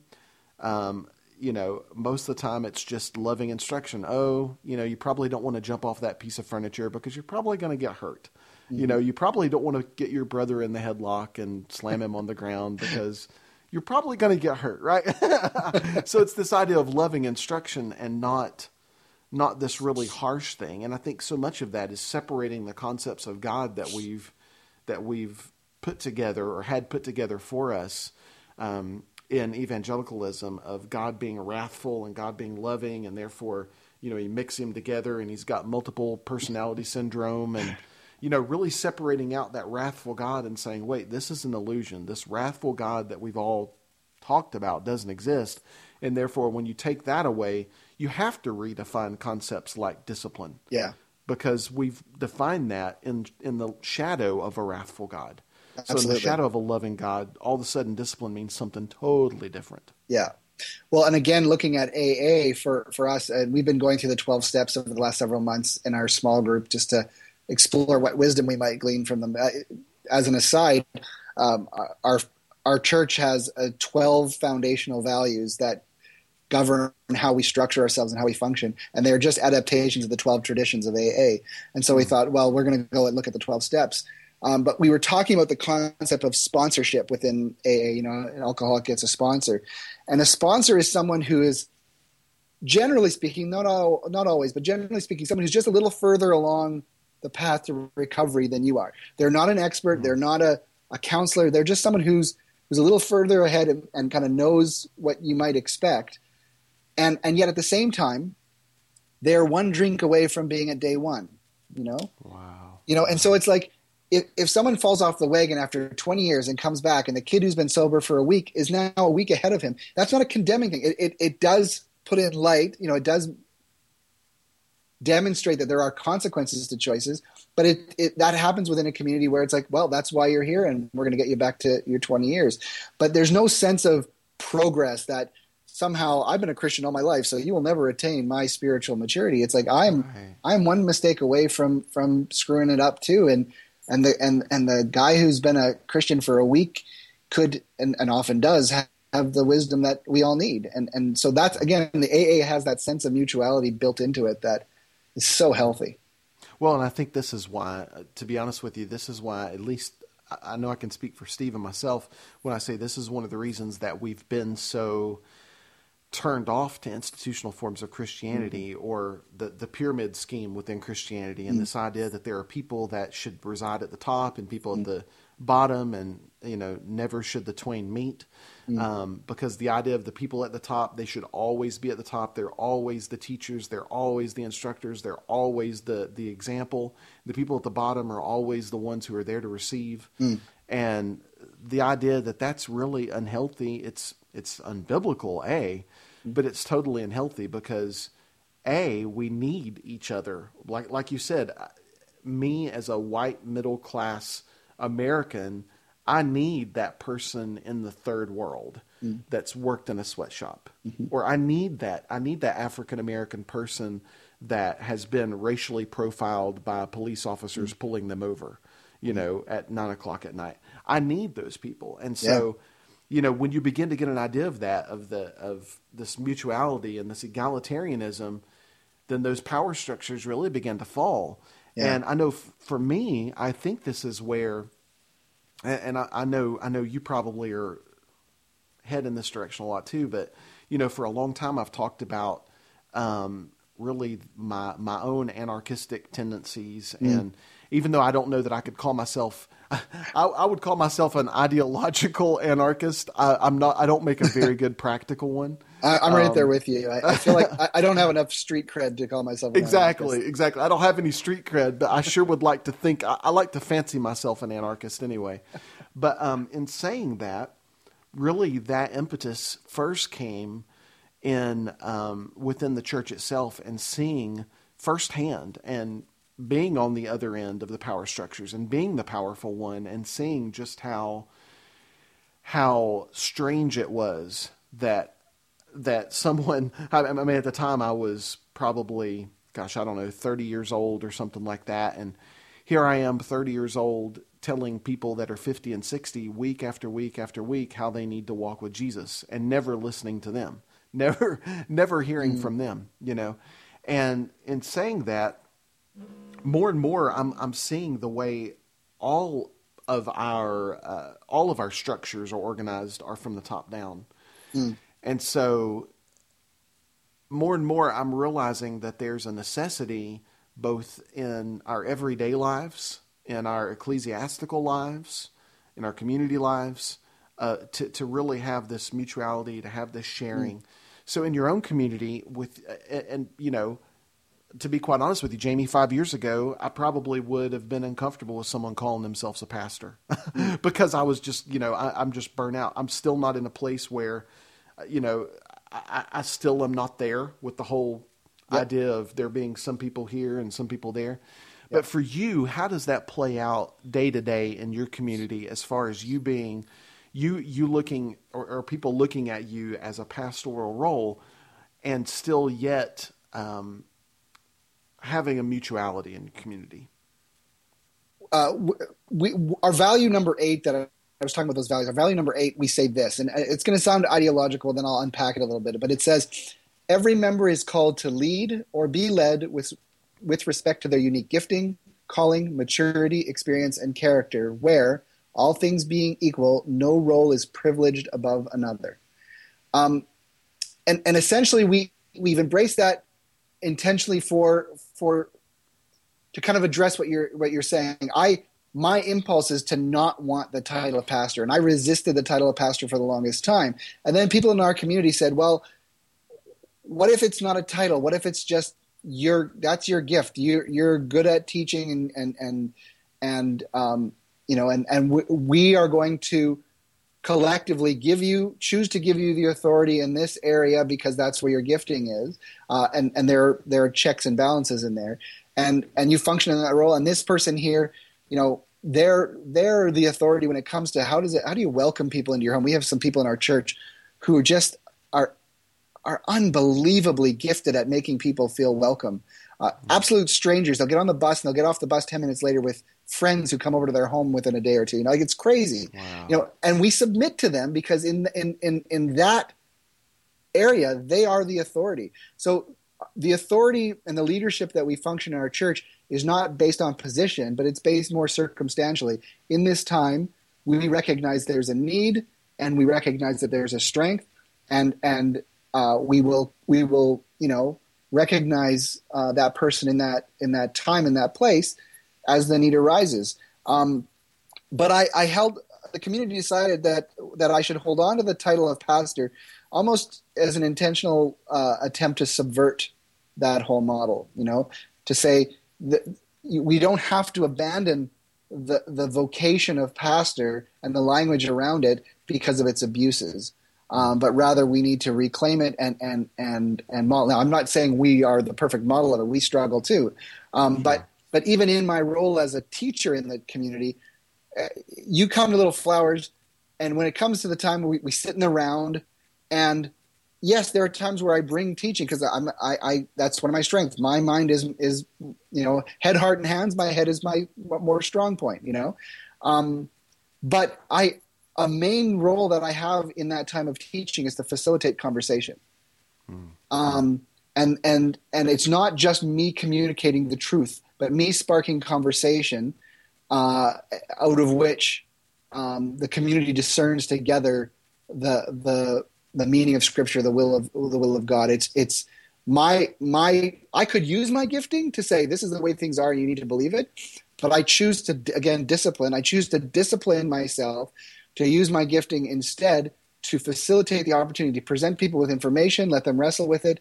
And my book, The Cost of Community, I wish I could list 20 other people as co-authors, because the stuff that I gleaned from the Sermon on the Mount was a result of our community sharing it together. The value number 4 in our community is the primary place to discern God's will is in the context of Christ-committed community with the Holy Spirit. And it's like, what we mean by that is, yes, scholarship is important. I'm hearing Michael Harden saying, "Don't forget scholarship." Don't fool your ignorance. And I agree with him. But at the same time, that scholarship comes in as one gift within many, where we collectively discern together. And so in our community, we attempt to flatten that. And you sometimes hear pastors say, "My job is to work myself out of a job," which sounds nice, but no one actually does that. No one does it, though. Yeah, but I heard that all the time, but no one ever did it. But see, I don't actually think that's healthy, because the pastoral role, the pastoral gifting is important, and some people have it. I think we're all called to it. Some people are more specifically called to it than others. Rather, if I use any languages, my role as a pastor has been to disempower my privilege, to continually make my privilege to be less critical to the survival and the importance of the church. Because even though we're all idealistically saying we want to have a flat surface, we've all been raised where that isn't the case. And it is not uncommon for circumstances to come up that are difficult, and people go, "Well, Jamie's the pastor, he'll deal with it." Or I will want to use my privilege to make a decision because I think the group is making the wrong decision. So we stumble, but we do say, one of my jobs that I say in my job description is to disempower the role my privilege has in that. And that's hard, but it's so good. Dude, that's a Selah. I mean, that's something I almost want to go write down and just put it on my refrigerator, that my job is to disempower my privilege. I think that's a Christian job right there. I think and I think maybe what you're saying, Jamie, what I'm hearing you say is that in the way that many people have chosen, there's many people, I think, that are in the body of Christ that have wanted to let go of the language of Christian or the language of evangelical, those terms. Yeah. And I totally empathize, and I probably find myself more on that side of the divide. And I see other people who are going, I'm not willing to give up on the word Christian, or I'm not willing to give up on the word evangelical.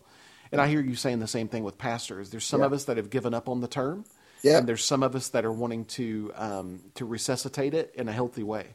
And so while I find myself maybe on the other side of it, I can totally respect what you're saying, because I think that's I think that's a really healthy choice. Well, it's kind of funny too, because within our church, it's about me disempowering my privilege. But outside of our church, I'm a high school grad with no seminary training. And so in the wider church culture, they're like, "How dare you call yourself a pastor?" Right. We actually had a sister church in our denomination. This has changed since, but early on, who they had a gathering of pastors from the area come together. And one of my friends was like, why isn't Jamie here? And the response was, "Well, this is a gathering for overt churches." And I'm like, "Oh, it's like, what? I guess that makes us a subvert church." So subvert, I'll take that. But it's just, so it's funny how within my community, I'm fighting to subvert my own privilege, but outside of our context in the wider Christian culture, that's seen as a liability. And I've been encouraged, well, get your credentials, get your degree and something like that. Again, I'm not against getting training. I'm dedicated to study, and someday I may actually do that formally. But this idea that my credibility as a pastor is dependent upon these things, I think that's dangerous. And Jamie, let me just echo what you're saying, because that's something I've really struggled with. I have so much respect for so many people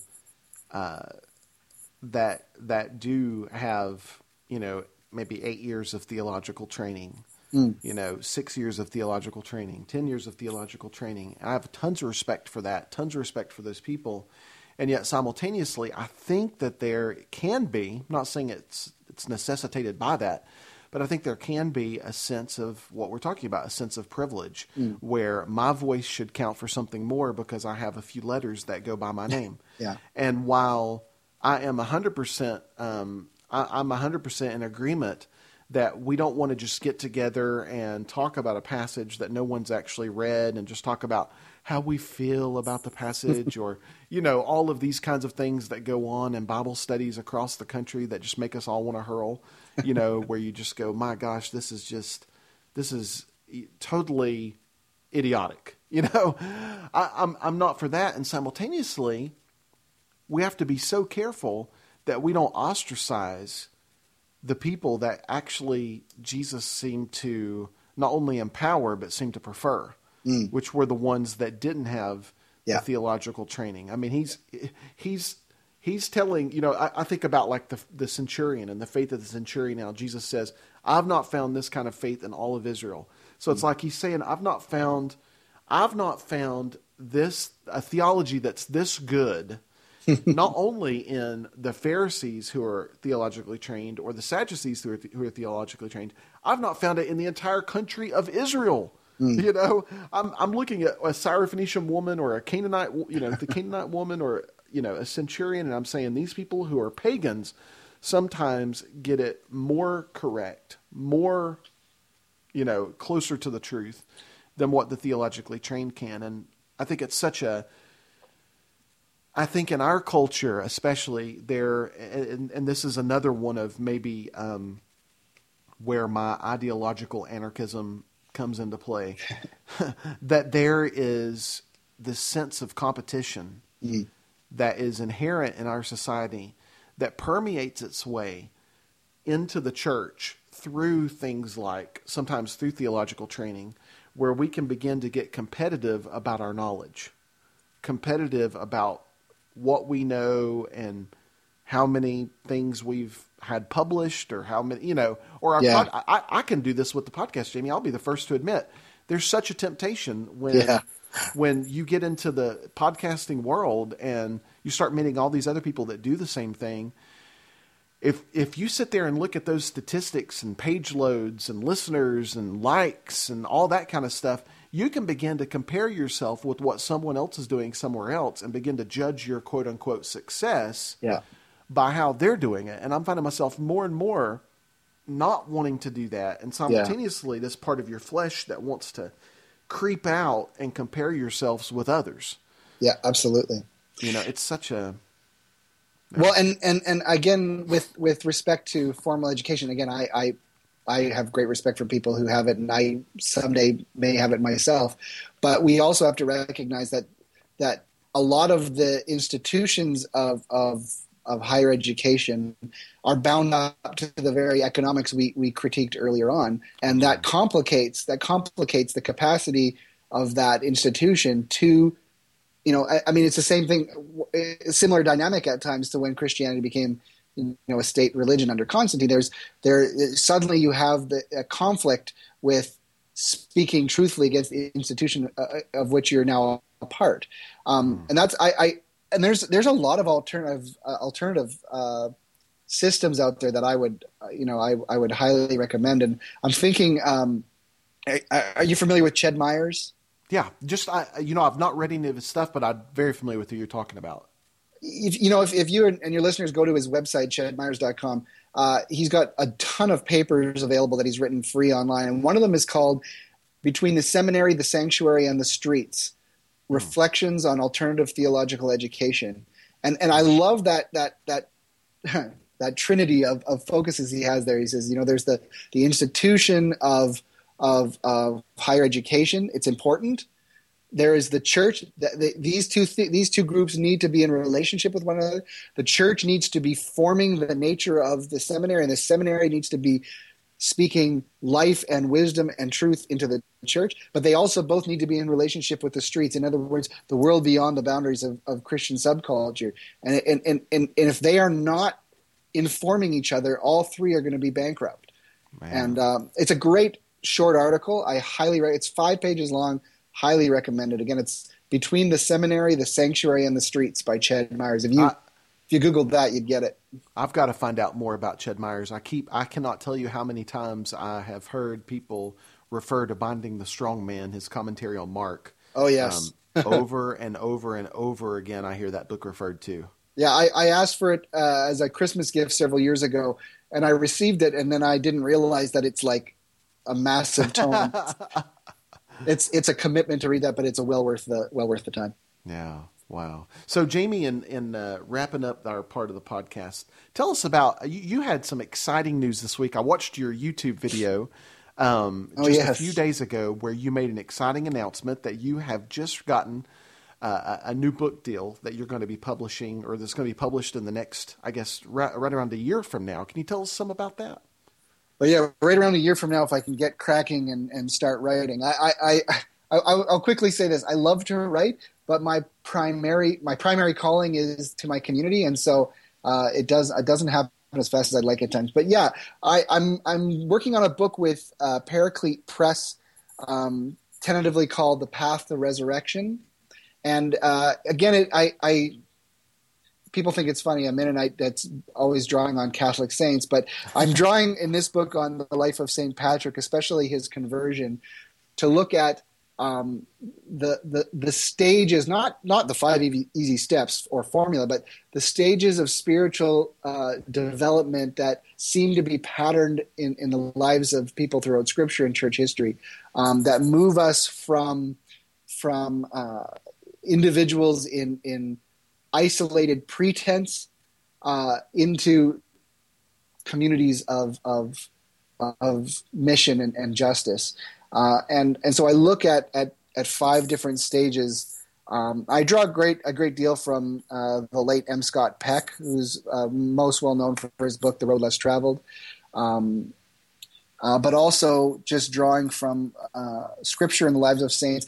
A lot of people ask me after the Cost of Community, okay, well, the Cost of Community is kind of like the manifesto, Jesus' manifesto for his people, but how do we become people who actually would live this out? And so this book talks about how do we actually take steps to move from being isolated as individuals, living behind our masks of fear and shame, and then move, one step at a time through this process of transformation, where we come out the other side as communities bound together by God's Spirit and His mission of shalom for the world. So I'm excited about it. I just need to write it. So we're talking about probably December of 14 or January 15, something like that.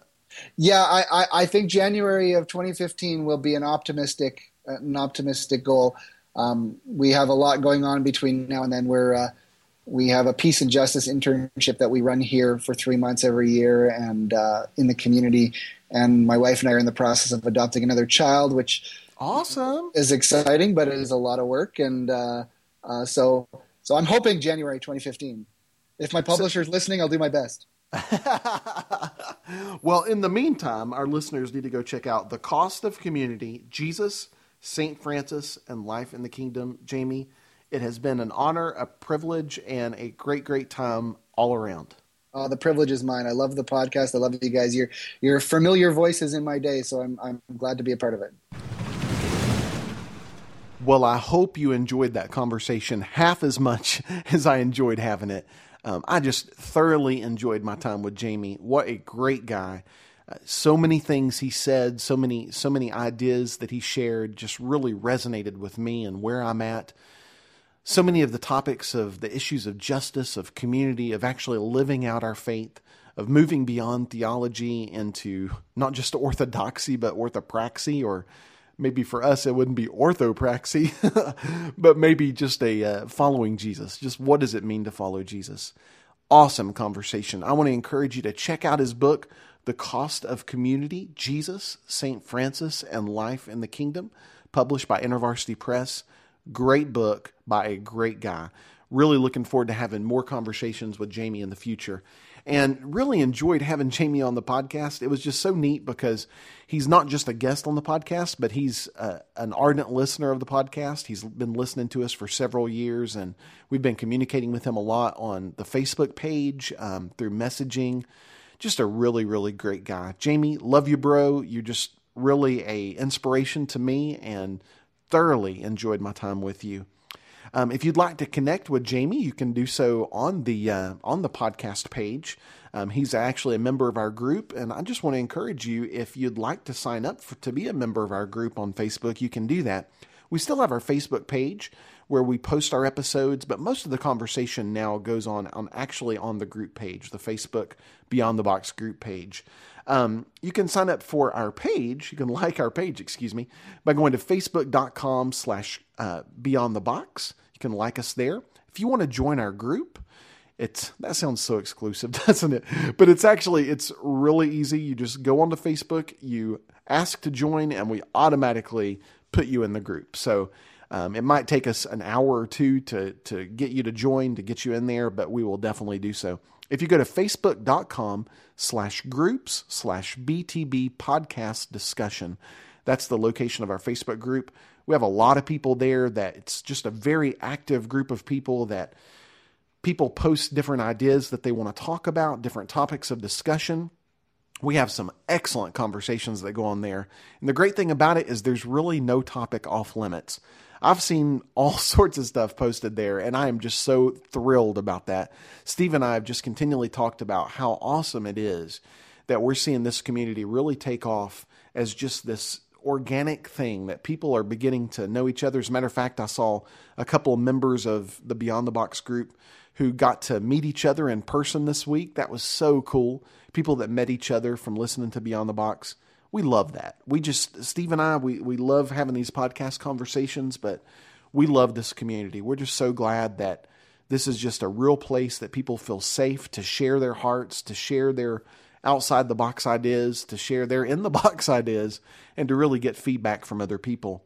It's a safe place. When you put something on that Facebook group page, it doesn't go out into your feed. It's private, so it's only seen by the group. And it's just a really good place to be able to deconstruct and reconstruct your faith. So I want to encourage you to join that if you get a chance. You can also go to our website, beyondtheboxpodcast.com. That's where you can actually stream our episodes and listen to them directly. You can go to our idea submission page. You can use our Call Me widget on there. I was just drawing a blank there. Excuse me. You can go to, on the right-hand side of the page, you'll see a little Call Me widget. If you click that and type in your name and phone number, our answering service will actually call you back so that you can leave a message. If you have a voice comment, an idea submission that you want to leave, feel free to do that. If you want to call us directly, you can do that as well. The number is 626-246-6269. That's 626-24-NO-BOX. You can leave a message there, and while you're there, if you'll just simply say, "Hi, this is," and leave your name, and you're listening to Beyond the Box. So, "Hi, my name is Ray, and you're listening to Beyond the Box." We would love to throw you in an episode, so if you get a chance to do that, that would be great. If you want to sign up for our Twitter feed, twitter.com/BTB podcast. Lots of ways to connect with us. We just hope you do. We just thank you so much for taking the time to listen. Thank you for being part of this community. And Jamie Arpin-Ricci, thank you so much for sharing your heart with us, your time. Just really love what you're doing there in Manitoba, in Winnipeg, Manitoba, and just really love your heart and just really enjoyed this time with you and look forward to many more. And I look forward to connecting with you guys online. Until next time, this is Ray. I'll be joined by Steve very soon, and this is Beyond the Box. Have a great week.